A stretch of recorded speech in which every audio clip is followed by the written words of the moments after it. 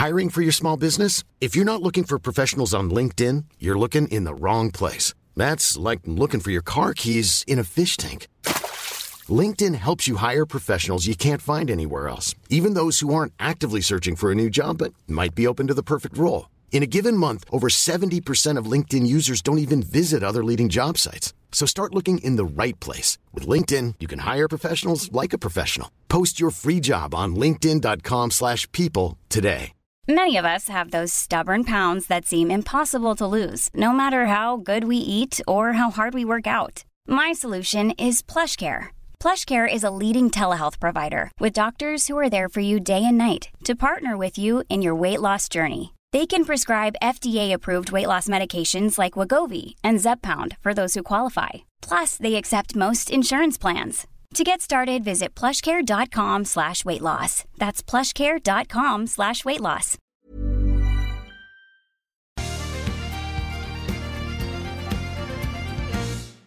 How do you feel, Mum, about the fact that Dad hates our favourite pastime, yoga? Well, I hate his favourite pastime, football, so I think we're quits. But don't you think that if he did yoga, his mental health would be better? Yes, but he can't stretch. He's so unsupple. I don't hate yoga. You do hate yoga. I won't even say what you call it because it's very offensive. No, but what I don't like is the way that it sort of seems to have taken over both of your life. And if you're doing yoga, everything else has to stop. And she's even got a sign on the door saying, used to say, don't come in governor's meeting. It now says, don't come in doing yoga. 24 hours a day it's up there. Is that because you're retired now, so all you do is yoga? yoga? It's just that I don't mind so much about the governor's meetings, but I really mind when he charges in and starts talking over my yoga teacher. In the first lockdown, there was an article on The Guardian where somebody saw Dad walk in. No, they didn't. Oh. They speculated about him walking in. They saw me in the class, on recognised Zoom. the connection with him, and speculated about him walking in, I think, in a sort of Which I state do. of undress. No, which I sometimes walk in and I pretend to do it. Pretend to do yoga. Yeah, but I can't do it. I literally can't. I can't. I've never touched my toes in my life. But you've got to remember that everybody else in the class can then see what you're doing, and it's not only distracting for me, but it's distracting for them. Yeah, poor them. I really feel sorry for them. But you're even now because you have something that dominates the schedule of your day, which is what Dad's had with football. Yeah, Football it's worse dominates than that the because schedule of the schedules of your It's week. worse than that because in this family there's 3 against 2 on the football issue. So, when you were all at home, it was 3. And if we all get together, all he and the boys talk about is football. Football.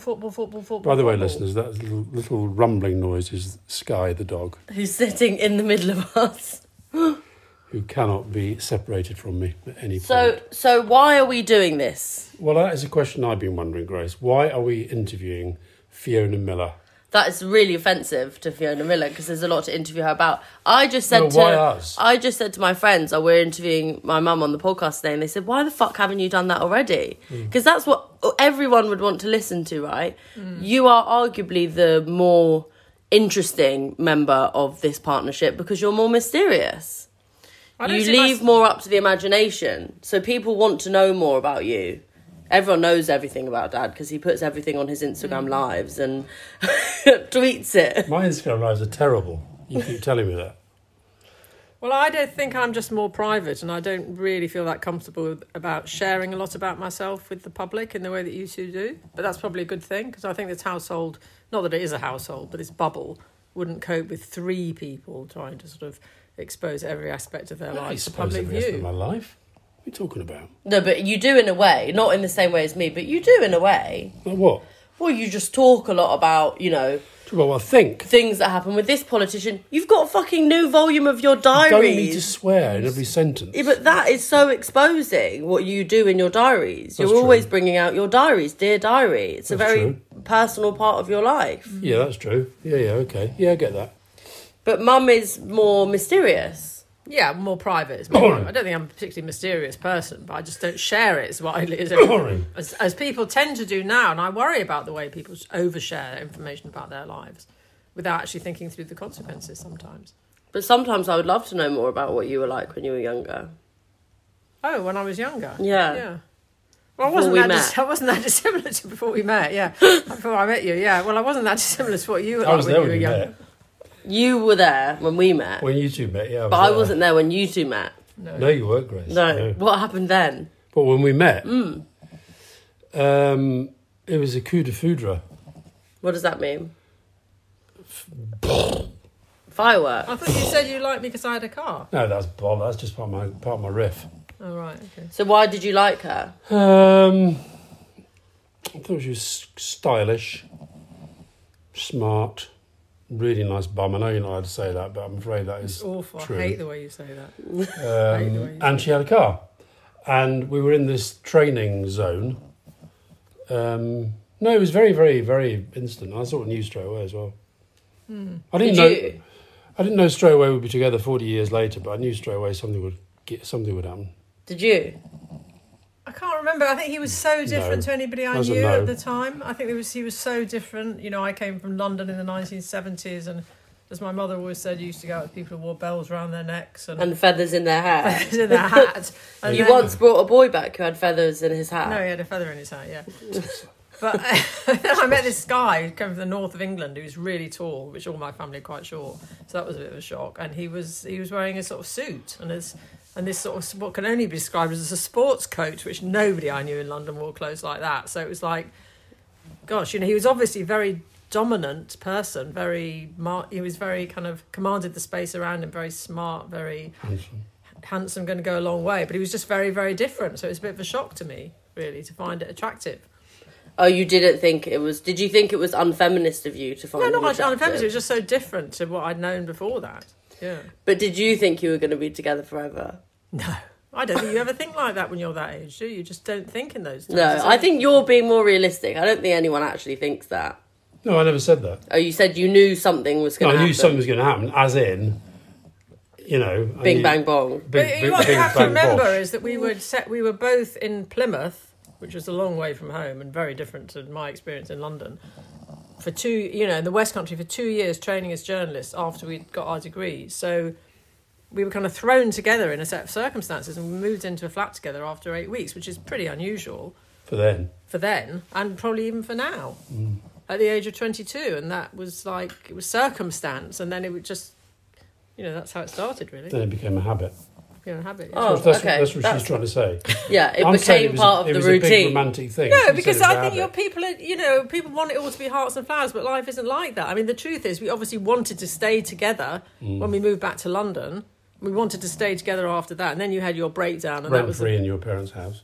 what? Rent-free in your parents' Yeah, house. we lived there for a year. Then we bought a flat, and then then you had your breakdown, and that was another moment where one had to decide. Where's this going? It's a big thing, that, and we stay or go. And I decided to stay, and then I got pregnant, and so was your uncle. Very romantic. Well, I'm sorry Yeah. it doesn't sound romantic, but I don't think life is always like people want it to appear as a great big romantic drama. It might be at the beginning, but the I'll tell you reality what was Sorry, important. can I finish? Sorry, I thought you had. Sorry, she was in the middle of a sentence. No, That happens full to me a stop. lot, though. It happens to me a lot. But I mean, the reality of most is- relationships is that they Shh. are more... Well, they I are think- more prosaic, but there other things come to the fore that aren't all about the coup de foudre. Well, this is one of the best things that Mum has taught me. You guys didn't teach me many things. I'm learning lots of stuff. Like, did you know that you're supposed to brush your tongue when you brush your teeth? I only found this out yesterday. I think From I've who? heard that before. From yeah, who? but- You don't brush your tongue? Do you From brush who? your tongue? Who told you this? Do you brush your tongue? Never. You're joking. Do you brush your I tongue, wash Mum? it. I wash it. You don't brush your tongue? I don't brush it. You know when my friends found this out, they were like, I don't know how you haven't had Sorry, the how worst do they breath know in the this? world. Because apparently everyone knows you get bad breath Apparently, from not brushing your tongue. It says apparently. Who Show me says? the colour of your tongue. No, just tell me who Show me says your this. tongue. No, I go to the acupuncturist and he looks at my tongue. That's enough. You don't This brush is your boring. tongue. Can Okay, we get back to the it's not subject boring. But somehow? what I was going to say is one of the good, really valuable things that you taught me is that there's a problem now where everyone thinks that their relationship should be Instagram worthy, perfect. Yeah, sort of that's horrible. look at us, look at us, look at us. And you've taught me that actually that's not really what love is like. No. It's much more functional. Functional. Yeah, What, it's making coffee. much I'm more not talking about what love. works. I think there's love, and then there's relationships, whether they're relationships with children, with family, with partners, with, to endure, they become something different, I think. And when you're older and you look back, you can see that, but it's very difficult to see it like that when you're in your early 20s. So why didn't you leave me when I was going mad then? It's a very good question. Well, obviously I loved you. That's the first point. But I know some people have left people. I know from the conversations I've had with people since your books came out and your discussions about your mental health that people do leave partners that they love very much because they can't cope with their mental ill health. But I think loyalty, a sense of loyalty. And I think there's quite a deep part of me that, always wants to help people and make things better for them. And so I thought, I couldn't abandon you at your time of need. If it was the other way around, if you had perfect mental health, I know there's no perfect mental health, but if you had mum's mental health, which is she's not had tendencies of like having nervous breakdowns, and if it was the other way around, what would you have done? Answer honestly. Well, I obviously don't know, but I'd be very surprised if I wouldn't stay with her. I mean, I've always looked after people in my family who've had bad mental health. I've always felt responsibility and looked after them. Tried to. Donald, my brother. Graham, when he was really ill. Do you think people who leave are bad? No, I don't, because I think there probably are circumstances where you have to protect yourself. There was a point where I did feel a bit unsafe in that first breakdown. There was a point where I did feel unsafe. And I remember discussing it with my father, who was very close to Alistair, and him saying to me, you have to really decide if you want to stay with him or not. And, that made me think. But then he had this big breakdown. If she'd left me, Bob would have gone off for a bite. Have you noticed that every time I say something, he starts butting in? No, it's my podcast. I do what I want. Carry on. There's no, but he gets so angry at me when I interrupt. You say that, and my dad did love you very much. You got on so well together, but at the end of the day, of course you did. My interests were more because it concerned him. Then he had this breakdown. We had separated for like 2 days. He'd gone off somewhere, and he had this breakdown. I got this call in the middle of the night to say that he'd been arrested, and he was in Scotland. And funnily enough, he was in the town where my dad grew up, Paisley. So, of course, I phoned my dad. Was that just a coincidence? Yeah, totally, yeah. He was a private hospital, and he was put into this private hospital in Paisley. And then my dad and I flew to Glasgow, I remember it, and went to Paisley. It was just the most bizarre thing, this terrible flight. We didn't really know what we were going to find at the other end. And, and I think that was the moment I realised when I saw Alistair that, he was in such a vulnerable, fragile state that I couldn't just abandon him. Oh. And I remember I stayed in this little pub, or it was a pub or a little hotel, I can't remember. And eventually my dad went home and I stayed there. And I used to go back to my room every night and just cry and phone. I remember phoning Peter Mandelson, who was a really good friend of ours at the time, and just sort of weeping down the phone at him and saying, what can I do? And But why did you have to stay?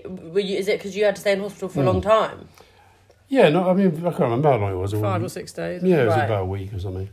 I do remember thinking that, because I thought I was going to lose my job, which I sort of did, but then I didn't. I got my old job back, and I was convinced Mum would leave me. And I was mad. I was absolutely insane. I mean, I was totally psychotic. I was having strange thoughts about everything. But I did know when Mum walked in that she wasn't going to leave me. It's quite strange. Wow. So I think I would. I think if Mum had sort of had, real mental health problems, I think I would, yeah, because I've always been attracted to people with mental health issues. Why are you attracted to me? Why are you attracted to Mum? Well, that's a very good point. Maybe it's because... Who else have you been attracted to? No, what I mean, but I don't mean to live with. I mean, even as a child, I can remember watching somebody having a breakdown in Tyree and being utterly fascinated by it. And he was arrested as well. What's his name? Sydney. And then, I've just had a lot of... So I think part of the attraction... You've been drawn to them? Yeah, but I think that part of the attraction is the sense that Mum does have that sort of strength and stability. Well, that's why you're incredibly lucky. Very lucky. Because do you think you guys could have sustained if you also had bad mental health? I think it would have been hard. I think about this a lot. Really hard. I think it would have been really hard because I think it is a really big... and I've got this little group going now, which has arisen out of this publicity I've done around Alistair's book, where we meet and totally... Not the new book, the old book. The old book, confidentially online, Living to talk better. about,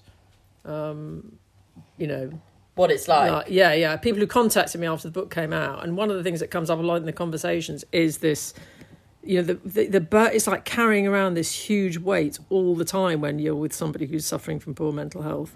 And it's a really invisible sort of burden that nobody else can see and often don't know about. And it's really how you look after yourself in those situations. Very, very tough. I think if you had poor mental health as well, it would be very easy to go under carrying that burden. I think it's hard to sustain that. No, we're interviewers in this podcast, Grace. Fiona's, your mother's our interviewee. I just want to ask a question. Yes. Don't you agree, though, that on balance, I focus a lot on this mental health, but actually, you've had quite a good life with me. Let's not just all sort of... No one was saying that. Okay, Can I would you say agree? Would you agree? You went to see Jeremy Hunt when he was Health Secretary. Am I allowed to tell the story? Yeah. To talk This about is what depression. I mean. You are exposing. And he said to you, what have you got to be depressed about? Yeah. And you were affronted by that. I didn't say it like that. He but did. anyway, He yeah. said, Yeah, because sometimes somebody I think, what does someone like Alistair Campbell have to be Yeah. depressed Okay, about? yeah. That's what he said. Yeah, so you've just said the same thing to me, is that, you've got such a great life that these things... No, That's what I'm it not sounds saying like that. No, because you're no, saying that all no, the I'm not saying physical, that. material things should compensate No, for... I'm not saying that at all. What I'm saying is that because I talk a lot about mental health, and now you do as well, because you wrote a chapter in the best-selling book Living Better out in paperback soon. So sometimes I give the impression that it's all about me being crazy the whole time, but actually most of the time we're fine. I'm fine, you're fine. I don't everything's think fine. anyone listening thinks Okay. that it's you're crazy all the time. Okay, And also, good. anybody who's got any But- experience of somebody with mental health issues will know that it's not all the time, is it? But in a way, the uncertainty and unpredictability about it is part of the burden. But it's also, that's what makes it interesting, you know? It You're does- very. I mean, I was saying in the little group call we had last night. The thing about you is that when you're down, it's awful. But when you're not down, you're really, really funny, and it's never boring living with you. So Never boring. That is the dilemma. You Say the line, sometimes difficult, never boring. sometimes difficult. Sometimes boring, never difficult. Was it? No, he said Yeah. to me, some people always say to me, what's it like living with Alistair Campbell? And I always say, well, it's very difficult but never boring. And Alistair once said to me, life with Fiona Miller is boring but never difficult. I didn't really read that, but... So what's been the high point of your life, Fiona Miller? My children? And what's been the low point of your life? Well, there are various mental health struggles. I mean, obviously your mental health struggles, but I think it's not the same when your children are concerned. And the problems they've had have been the low points. Did you, do you, to some extent, blame me for Callum's alcoholism? I don't like that word blame. I mean, one of the things I learned from going to see your psychiatrist with this is a really pointless word, that blame, it just ends up with more trouble and doesn't resolve anything. So I don't think it's And blame. regret. There's no But I point think regretting I think it things. is helpful to understand maybe why things happen the way they did, and I do spend quite a lot of time thinking about that. Yes. Well, one of the things that I was going to write about in my book, but then we took it out because it sort of didn't quite work, but it's something I think about a lot, is the timing of my birth with your dad's death. And I think about that a lot because that's my biggest fear, that I'll have a baby and then one of you two will die. It's not automatic. No, but it's just a horrible timing. Well, I think was that one of the high and low points? Well, I think it's more likely to happen regressively in the current, because women are leaving it so much later to have children that, there's quite a strong chance that their children won't know their grandparents in the way that earlier generations did. So my dad was, he was 72 when he died, but I mean, we didn't have kids till we were we were quite young actually by today's standards. Yeah. It's quite interesting that it is quite strange that you have no sort of sense of Fiona's dad at all.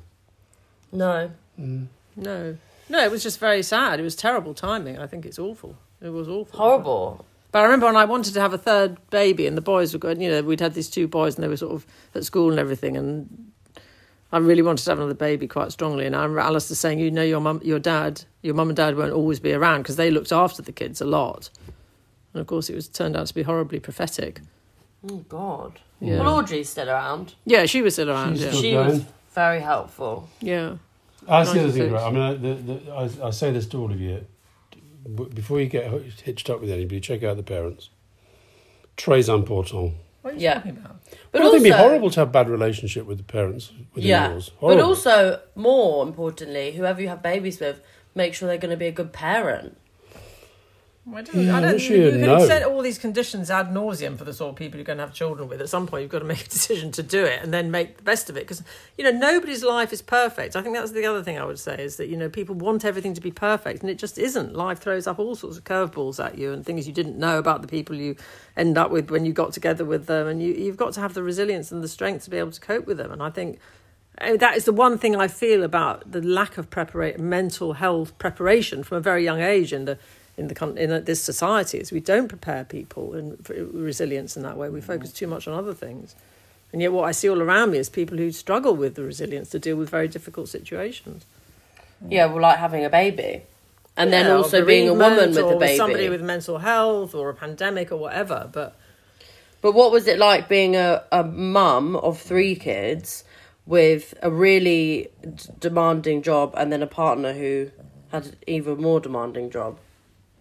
I think it was really difficult. And you talk about my regrets. I think one of my other regrets is I've always had this big regret, which I've sort of got over now, about my career or lack of career. Because what do you mean lack of career? No, because I did have a career trajectory which I came off because I had children, and it's very, very common. I've written a book about it.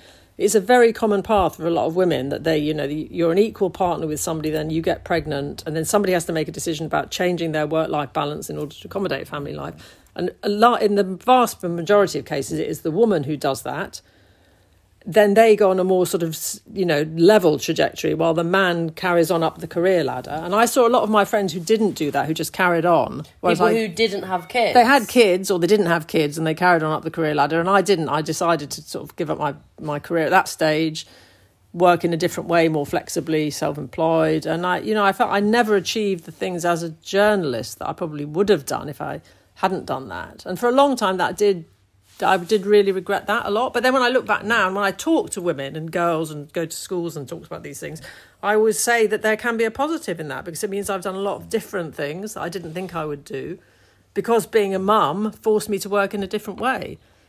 And that was only when I was speaking at your school, actually. When you were at your school, I was at an awards ceremony and the head teacher read out my CV before I get up to give this award or whatever. And I realised, bloody hell, that's me. I've done. And somebody said to me, God, you're amazing. And I realised I had done an awful lot with my life, even though I hadn't achieved the things I thought I would achieve. Because I'd been a journalist, I'd been a political correspondent, I worked in Fleet Street, and then I went to work at Number 10, I worked in politics, and I came out and I became a freelance and an education campaigner and did all that stuff. And actually it was much more varied than it probably would have been if I just stuck to that original trajectory I was on. But then it's a hard dynamic, because then would you, the only alternative really is if you were with someone who was more willing. Well, I think it's much more common now. I think it's much more common now than it was. I mean, remember, I had a first child in 1987. You only got 3 months maternity leave now. Now you're entitled to a year. I mean, it was quite backward in many ways. Although I must say I worked on a terrible right-wing paper, the Daily Express, which was better than it is now, but it was a very right-wing paper. And honestly, the editor and the guy I worked for were absolutely brilliant. I mean, they went out of their way to create flexible working arrangements for me. And for that, I'm eternally grateful, because it did mean I could keep my foot in the door, as it were, and keep working. And I went on to have another baby, and then they gave me another flexible freelance contract, and that was fantastic. So I have seen good examples of employers who can support women with children. And it's much better now, obviously, because also people are much more likely to be self-employed, in different. It's like work is different and it's more flexible now, generally speaking. But it's still not there. Like, I still really worry about the concept of having children and how to balance. I'm worried that I don't want to have kids too early. You told me you did the other day. Yeah, but I do, because of my physical body. I want to recover more when I'm younger. But on a career level, no, I don't. I'd rather put it off until I've gotten to the point I want to in my career. I honestly think it's not. I mean, I think you've got to make of it what you do, make the decision that's right for you, and make the most of it as you can. But the one thing I would say, my lesson to other women is, firstly, always join a union if you can, because if you do get into difficulties, you've got somebody to represent you. And secondly, never walk away from a career completely. Always keep your foot in the door. So even my 4 half days going into the Daily Express, they allowed me to work four half days a week doing a job that they sort of created for me. And then who would look after your kids? What? No, I think I did have somebody to look after, but I think they might have they were partly at nursery, and I had somebody to help with at home, but I didn't have somebody living in. But Anna came in every 2 days a week. Yeah, some of the time. But anyway, you're moving away from this story. The fact that I carried on working meant I had the confidence, and I kept my skills up, and I kept my CV up, as it were. that I never came out of the jobs market. One of the things I discovered when I did my book is that women who stopped for 4 or 5 years when they had kids found it really difficult to and go lose back confidence. in. Lose confidence. That's the thing. It's very difficult to go back. And then you feel like you've completely missed out and things have changed. And then you come and also back they were and you're very like, I don't worried get about the this sort of anymore. role models they were providing to their daughters. So, What do you think, Alistair? Well, this is I asked the questions on this one, Grace. Do you think it's possible to be a parent, a good parent, and do impossibly difficult jobs? I do. Yeah, I do. But I think you need a really, really good support around you. You need your children need to have good, strong relationships with whoever the other caregivers are, so they have stability. I do think it's possible, but I think it's really, really hard. But I also think it's really hard being a mum, and it is predominantly mums, alone at home with small children. That is also something that's painted as a sort of glorious, wonderful experience. For a lot of women, it isn't. It's quite soul-destroying and lonely. So I think there's got to be a balance between the two. Look to the Scandinavian countries. They've always done this much better than us. Who is an example of people who have... Obviously, you guys did it all right, for sure. Well, the person I always think of at the moment is that Ursula von der Leyen. I mean, I just look at her. And doesn't she have like 10 kids? 7 kids. She's She got doesn't even live there, though. What? She lives in Brussels and they're in Germany. I know, she's got 7 kids, but I mean, they're quite old now, aren't they? Yeah, well, She's my age. She's got 7 kids. Yeah, but listen, we don't know them. No, we don't know them, but I mean, I don't know. But I mean, there's, there are examples of people like that who do it well, but I think it's really hard. I think if you're earning a lot of money, it makes it much easier because you can buy in a lot of really good support around you to make your life easier. That's for sure how all of the Kardashians do it. But I think it's really tough for people who aren't earning a lot of money. This feels a bit Kardashian, isn't it? Hey? What? Isn't this a bit Kardashian? Do they interview each other? They just have a reality TV show. Okay. Is that right? Okay. No, but Anyway, not I think that's one area that feminism. we haven't really moved, as a society, we haven't really moved forward in terms of that. If men were made to take parental leave in the same amount of time off as women do after the birth of a child, I think things would start to shift. We quite did more of quickly. that under the Labour government. Yeah, the Labour government was making big strides in that area, but I don't see it being taken forward now. Certainly not by Boris But Johnson. also, it's a cultural thing. More men have to not see that as a point of weakness. No, but if they had to take on the childcare, it would become more acceptable. That's true. Anyway, that's just... Why- You asked about my regret, and that is a rather long roundabout way of saying... Can I ask a question? Why do you make me listen to the radio in the morning when I want silence? Well, I offer to go out and walk and listen to it on my own without you, because I like to listen He's to the very news. needy I to tell you, you, isn't no, he? I think that is... At the moment, it's a very difficult moment in which there's a lot is going on which we feel really angry and upset about politically and culturally. My way of dealing with it is to understand it, immerse myself about it and make my own opinion. And to do that, I like to listen to the news and think about what's being said. Your way of dealing with it is not to make yourself very angry by listening to it. And there's a fundamental conflict there. Not to make yourself angry. You consciously don't make yourself angry. Yeah, then I mean, it is quite rant. true. Then you Triggering. go on Twitter. Or then I go and do one of my Instagram rambles that you think are very amateur. And I don't. I think they're hilarious. Tyler said they really help her anxiety watching them. Yeah. She watches them every morning. It really helps her. But I think that, I do think that is a different approach to... I mean, I do draw the line when Boris Johnson comes on. I do have to turn off and I can't stand it. But, I mean, I do find it quite important to listen to the arguments that are being made about things and try and work out how it's being covered in the news and what I think about it. So the news today, what was the big news? The Uber. police... It's about Uber. What's Uber? Like, what's happening with Uber? No, I know well, what Uber I'd is. ban Uber, you know that. But you'll probably tell me that it's bad for the safety of young women. And I do buy into that argument because it's a very safe way, cheap way for women to travel. But about Uber drivers being entitled to rights, yeah, well, I agree. They same should rights be. as other workers, yeah. So that's quite a big story because it applies to a lot of people in the So community. Can I ask about feminism? Okay. How can you claim to be a feminist when you sort of insist on making me 3 cups of coffee every morning? It's awful. I agree. I've failed in some ways. Mum is a patriarchal feminist. Right. That's what I've always said.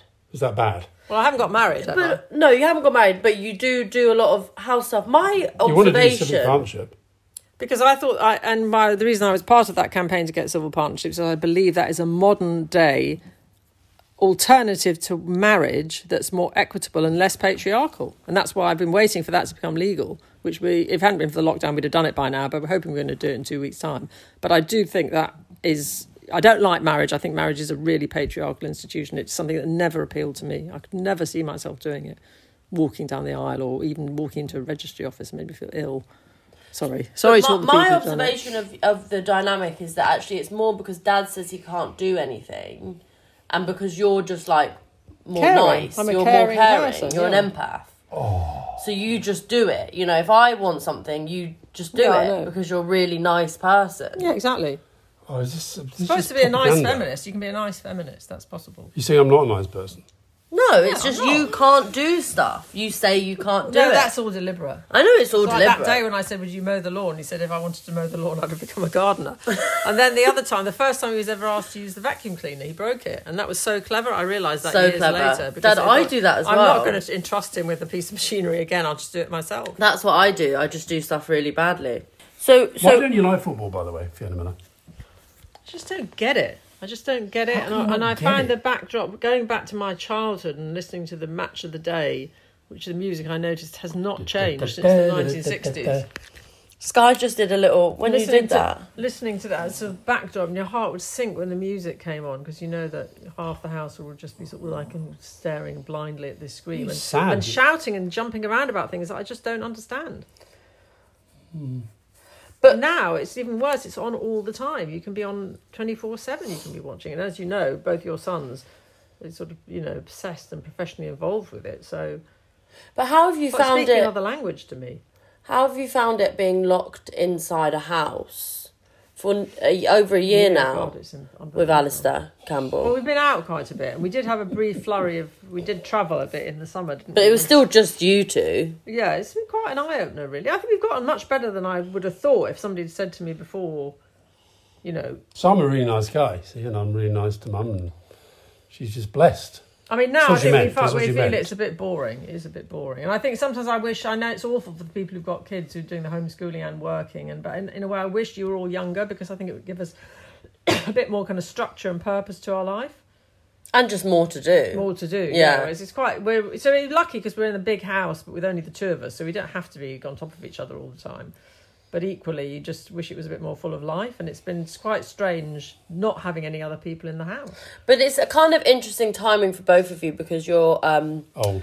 you're not old, visibly you're not old, but you're moving into a different phase of life, let's be honest. Unless you decide you're going to have another phase of your career, which I think you should, but that's another conversation, isn't it? This is the Fiona Miller podcast, not the me But podcast. I so don't this really year- feel that sort of old in that. I just feel we're in a different phase because you've all grown up and you're pretty independent. So there isn't that context anymore, and all the things I thought would be possible to do once we got into this situation have suddenly not been possible. Like having the freedom to travel or go out in the evening and all those things. Just we haven't been able to do any of them, and so that's been quite weird because I think we'd have been going away a lot and. But maybe that will happen now. I don't know. And I feel it's horrible for young people, but it's also quite awful for people at our age who might, feel their life sort of ticking away and can't do all the things they might have wanted to do when they, are free of the responsibilities they had when they were younger. What do you feel about this stuff about the vaccine causing blood clots? Well, I mean, it worries me a lot, to be perfectly honest, because I think there's a big anti-vax feeling out there, which I don't understand at all. I've never understood Well, I it. saw this thing today that really blew my mind. All this stuff about the vaccine. The contraceptive Yes, I saw pill that, is yeah. so much more likely to cause Yeah. blood clots than any of these I vaccines. agree with And that. nobody my talks point about is that. I think there's a lot of vaccine scepticism already, and I worry that anything that plays into it will impede all our ability to get out of this terrible situation we're in, because we're only going to get out of it truly when as many people as possible are vaccinated. I think the worst thing I find is I just don't feel this is... I feel Britain is not becoming Britain in some weird sort of way. I feel we're just becoming a country that I don't recognise. It really depresses me. Tragic, embarrassing, Well, and just... incompetent. Worse than that. It's worse than that. I think the government's really, really bad, and it sort of, And So they've got nothing to do with vaccines, though. I was answering a different question, really. Yeah. Sorry, and I keep drifting. Yeah, but I mean, from- I think that is an important point. I think something is happening politically by default that people aren't really aware of what's happening, and we find it very distressing and upsetting. And I mean, it's just people have been politically involved and able to make political change in the past. It is really frustrating to watch virtually no opposition to what is a very authoritarian and, in my view, dishonest government.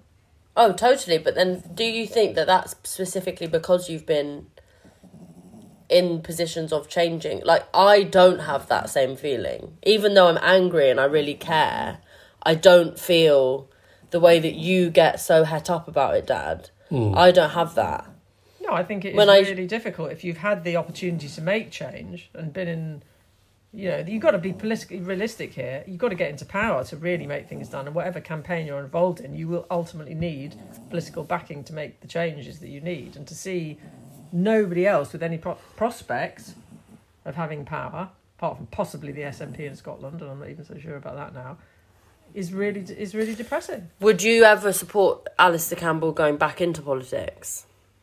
I think probably now I would, yes, because I think there's a terrible dearth of people with sort of passion, not only passion, but ability to communicate and strategise in any of the opposition parties at the moment. Yeah, it's a bit like, you know, they're sort of pigeons and you're like a swan. Oh, okay. Swan a good thing? Hello, Sky. Sky's saying, you're not leaving my side, ever. So in that case, Fiona Miller, why did you play such a major role in stopping my political life? Well, I didn't. You could have gone into politics and you chose not to. That is true. That was more me saying I didn't want either of you to go back into politics. No, actually, you nearly did, didn't you? You nearly did it last time. Well, I nearly did it a few years ago, and so did you. But the point is we chose not to, but you could have done it. And I think, well, the thing is, would you have survived the Corbyn era if you'd become a Labour MP? Probably not. So what if? But the question is where we are now. There's a desperate need for people to make alternative arguments and to get them heard and to attract public opinion to those alternative arguments. And we're just not seeing that at the moment. Let's just give one moment to Sky. I think she just really wants the mic. Yeah. She stopped. She stopped. Starts again. Okay. Sky, you're on the telly. Or whatever it's called. You're on the pod. Yeah. Well, you know, I think... And I think it's also very frustrating for millions of people who I know feel like we do. I mean, I know it's with the B word, I'm not supposed to use it, but just look at the whole Brexit thing. Look at all those people who turned out on the streets, the million people who turned out on the streets. I'm allowed 3 Brexit mentions per podcast. To march. And where has all that sentiment go now? We know it's still out there, but nobody's representing their views, and which is why I think it was a disaster for Labour to vote for this terrible Brexit deal, because now they can't criticise it. And so the government's getting away with absolute murder on this. And I think a lot of people out here are very, very frustrated and looking for somebody to lead them when that person doesn't really exist. No, and I can't really see who that person could be, even if there was a Labour leadership election. So I think, Alistair, you have got a role. I think you have got a role in leading and shaping opinion. Do you think that? Yeah, but sort of, I feel that, I mean, you know, it's 1994 we did the opposition thing and then we won. And then, I don't know, it just feels, I feel I can do my bit without throwing myself right into it. I can't imagine throwing myself right into it and doing nothing else. I think I'd go crazy again. Well, you would go crazy if you weren't working with people who was committed to making that change and winning as you are, and that would be very difficult. And we were very lucky to be part of something that was an extraordinary experience at the time. The 94 to 97, and that first Labour government was incredible. And knowing that something like that may never happen again in our lifetimes is awful. When you say you don't think Dad, if he was in politics, he would have survived the Corbyn era, is that because you think Corbyn would have fired him, or he would have quit? He did fire him. That's true. Yeah. But if he was an MP, he wouldn't have voted for Lib Dems. No, that's true. But I think there would have been great differences of opinion, and there would have been it would have been quite hard, I think. Yeah. No, What do you think it would have? I think it would have been very hard. I mean, I know a lot of the MPs who were friends of mine who were in there at that time, and it was horrific. I'm not sure they find it that. Some of them did lead. Yeah, and I'm not sure they find it that much better now, because they just see this government that ought to be getting ripped to shreds. But it's very difficult in this country with the media that we've got. And also the other thing I find is, like, when we're out walking the dog and we bump into people, and I just can't understand why people aren't raging. A lot of them are raging. A lot of them are, but a lot of them, you know, and I think we have become a country where... Be calmed, yeah. A lot of people think as long as, you know, Strictly Come Dancing is on, it's like, well, there's nothing you do, let's get on with it. But then what's the alternative? That people riot? What can those civilians do? Well, I think that Well, I do wonder whether this policing bill is partly because the government worries that's where it's heading. Yeah. But what do you think those people who aren't you with 600,000 Twitter followers and a profile, what can they do? It's very hard. They just have to get involved in. Funnily enough, I had a message this morning from somebody who said, "I'm waking up every morning. I feel sick. I feel desperate. What can I do?" And it's very hard to say what people should do. I do think in the end you've got to get engaged politically, join parties, campaign, But this is etc. what I'm saying is I don't think it's fair to then say, oh, it's crazy that they're not angry, because why would you be angry I agree. when there isn't anywhere you can expel your anger to? I agree. It's not. I know he's some people find him a bit much to take, but I really like that guy, Steve Bray. You know, the guy who just stands around Westminster all day shouting through a megaphone, right? I mean, he's just decided that's all he can do. So he does what he can do. We all have to do what we can do, but there's the thing in our politics. I saw this during the People's Vote campaign. You have to have political organisations, and ultimately it's got to be the parties. Every campaign I've been involved in that's outside, not party political campaign, has succeeded or failed depending on the political backing they had. And I think that working within Parliament. And this whole thing about, I think at the moment, I do it as much as anybody else, get on Twitter, rant and rage. I think it has a marginal impact. Ultimately, unless you're getting politically organised, it's very difficult to make change. And this lot are in now. Johnson's a truly dreadful human being. He's got a majority. They've got an agenda. They don't care what people think about them. I actually spoke to one of his MPs the other day, and I said, when are you lot going to stand up against the fact that, just call this guy out for the lies and the rest of it? He says, listen, you've got to understand, they're waking up every day and they're thinking, how can we annoy people like you and me? That's what he said. And, he's a Tory MP. Who voted for the policing bill because otherwise his nose is out.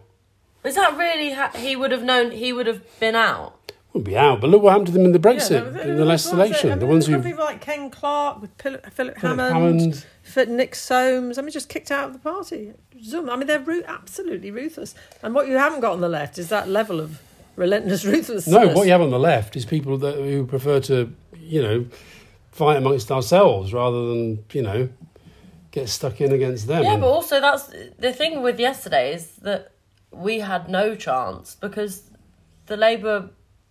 the Tory majority is so big. Like, they could just put anything through. Thank you, Jeremy Corbyn. That's all of these people who love Jeremy Corbyn yesterday tweeting, oh, this is fucking insane. It's Jeremy Corbyn's fault. Like, it's not all his fault. Yeah, but he handed them so much power. Yeah, but Labour elected Jeremy Corbyn, the Labour members. That's true, but and a lot of people who are currently in the job. shadow cabinet supported Corbyn throughout that time and didn't challenge him. The brave ones, in my view, the ones who did leave and try and do something different, now considered a laughingstock. People like Luciana Berger, like Chucker. Yeah, they're out as well. They're out, yeah, but at least they followed their conscience and said, we can't stand this. Yeah, but they're out, and he's in. And is it better being in or out? Well, he's not in. No, I'm talking about Johnson. Oh, I see. Yeah, completely. No, it's a complete shit show, and I understand your pain and why you're so angry, because you feel there's more you could have done. And there is more you could have done. Yeah, for sure. There always is. And also, I look, we were part of the thing about, I remember having massive arguments with you about Jeremy Corbyn, you, Grace, when you were sort of, and Sky. when you were, thinking he might be the answer. And so we were part of that. Once he became leader, I didn't attack him that much, but I didn't really support him. But it's because I didn't think the public were ever going to elect him. And, now I think with Keir, I think that Keir is at least presentable and people can imagine him as a prime minister. But it's, not to be doing better against this government of liars and charlatans is quite worrying. Anyway, let's not get too much on this. Yeah. Okay. Let's end on a high note. Let's end on some short fire questions. Go then. Okay. Okay. Short. What's the best TV programme you watched in the whole pandemic? Your Honour. I think Your Honour. I think it was Queen's absolutely Gambit. bloody brilliant. Can I just say that was a question directed at Mum, first of all. Sorry, okay. But also, those are the only things you've watched recently. You have to think there's been a whole year of great television. Dogs of Berlin. No, Your Honour I think it was absolutely brilliant. Absolutely, because it was challenging and really uncomfortable to watch, but brilliantly made. And I've always thought Bryan Cranston is an absolute size, a wonderful actor. And it had a combination of all those things. It had grit, it had politics, it had a personal drama at the centre of it, it had great acting, great direction, brilliant screenplay. What's your favourite German programme that I've made you watch? Probably. I did like The Dogs of Berlin, but I like that thing we watched as a 3-part series. It was made into one film about those 3 women, a generation of 3 women living on the northern German coast, dealing with the family kind of trauma. What was that called again? I can't remember, but it was very good. What book did you prefer, Living Better or Amazing Disgrace? Prefer? Well, they're both quite uncomfortable for me. Reading about your experiences was very difficult, and then rereading about my own life. But I think on balance, since I'd lived through Living Better, I'll say Amazing Disgrace. Yes. Thank you. Thank you. And what about are you upset that of all the family members in the index of the new book, Volume 8 of the Diaries, the one with the most entries is Callum? But remember that when Alistair's first diaries came out, I wrote a piece in The Guardian, I think, about my index entries, which were really telling. What were they? Oh, they were Rows awful. There's with- Rouse, Fiona angry, Fiona cross, Fiona says leave job. Fiona says leave job, Fiona makes fruitcake for John Prescott, and we have a row about Tony Blair. It was all really quite funny because it made me see how I was seen by Alistair through that period. Anyway, it was quite fun. It's a good way of looking at your relationship through an index. Yeah. If you live with I've somebody who never writes read a any book. of them. Haven't you? No. The diaries. I read the Blair Years, but not the volumes. Oh, you're in them a bit. A lot. I said to Dad, I don't care what you say about me. I bet I think would. you'd find them interesting. I definitely would. I just find them a bit too hard. And politics is interesting. No, I know, but it's just a bit too hard. What, long words and stuff? Yeah, just I can't read. No. No, I just find it it's a bit sort of... The I Blair don't Years is know. an Can audio book. I ask you isn't a quick it? fire Yeah. question? What's your favourite joke? You know that because I don't do jokes. The only joke I can ever remember is one that my brother used to love when he was a little boy, and it was how to get rid of 10 pounds of fat cut off your head. Right. I just don't do jokes. I know you think I haven't got a sense of humour. I'm not funny. but there Mum you does go. have a sense of humour. Do you know how she got a sense of humour? Because she laughs at things. Me and Mum laugh at a lot of things. How did so you feel that's... at Edinburgh when Grace was doing that really kind of over-the-top stuff? Quite funny, laugh, uncomfortable at times, and very, very belly laughing at other Yeah, times. she loves it. Yeah. She loves it. You know, I'm Okay. very conscious that I'm sitting in the audience as her mother, and she keeps waving her arm around to me, so other people know and are looking to see how I'm reacting Yeah, to so things. you have to laugh. What's your favourite ever Burnley game of the... Well, my Five that you favourite went to. ever Burnley game was the first one I went to. It was the only one I can really remember, and it was at Torquay, which was a tiny little sort of shack of a football ground. It wasn't little, but it was a little tiny football ground, wasn't it? And I'll never forget you saying to me, I love the interval. Or is it called the interval? Half-time. And the interval, you said to me, look round and you suddenly see cigarettes, which of course you'd never see now. Everybody will light up a cigarette. And I looked round the ground and it was sort of dusk, wasn't it? Because it was autumn in Devon. And all you could see were these little lights Friday night going on. was. Little But lights people wouldn't going smoke on. during the game.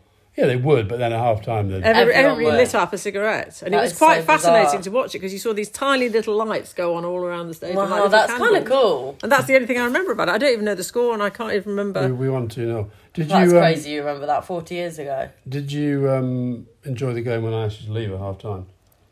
No, I left because I was interval. sick. I was pregnant with Grace, with bad morning sickness, and I felt so sick. And we were at Burnley, and I walked out, left at half time because I felt. And then so Burnley ill. won. And the minute I left the ground, there was this huge uproar because Burnley had scored, and I took that as a sign that I was never supposed to go back. Correct. You're banned for life. Well, Fiona, it was lovely to meet you, and thank you for coming on our podcast. Well, thank you for letting me talk, you two, for a little bit. Yeah. Thank you. And thank you, Sky, for the backing track. Yeah.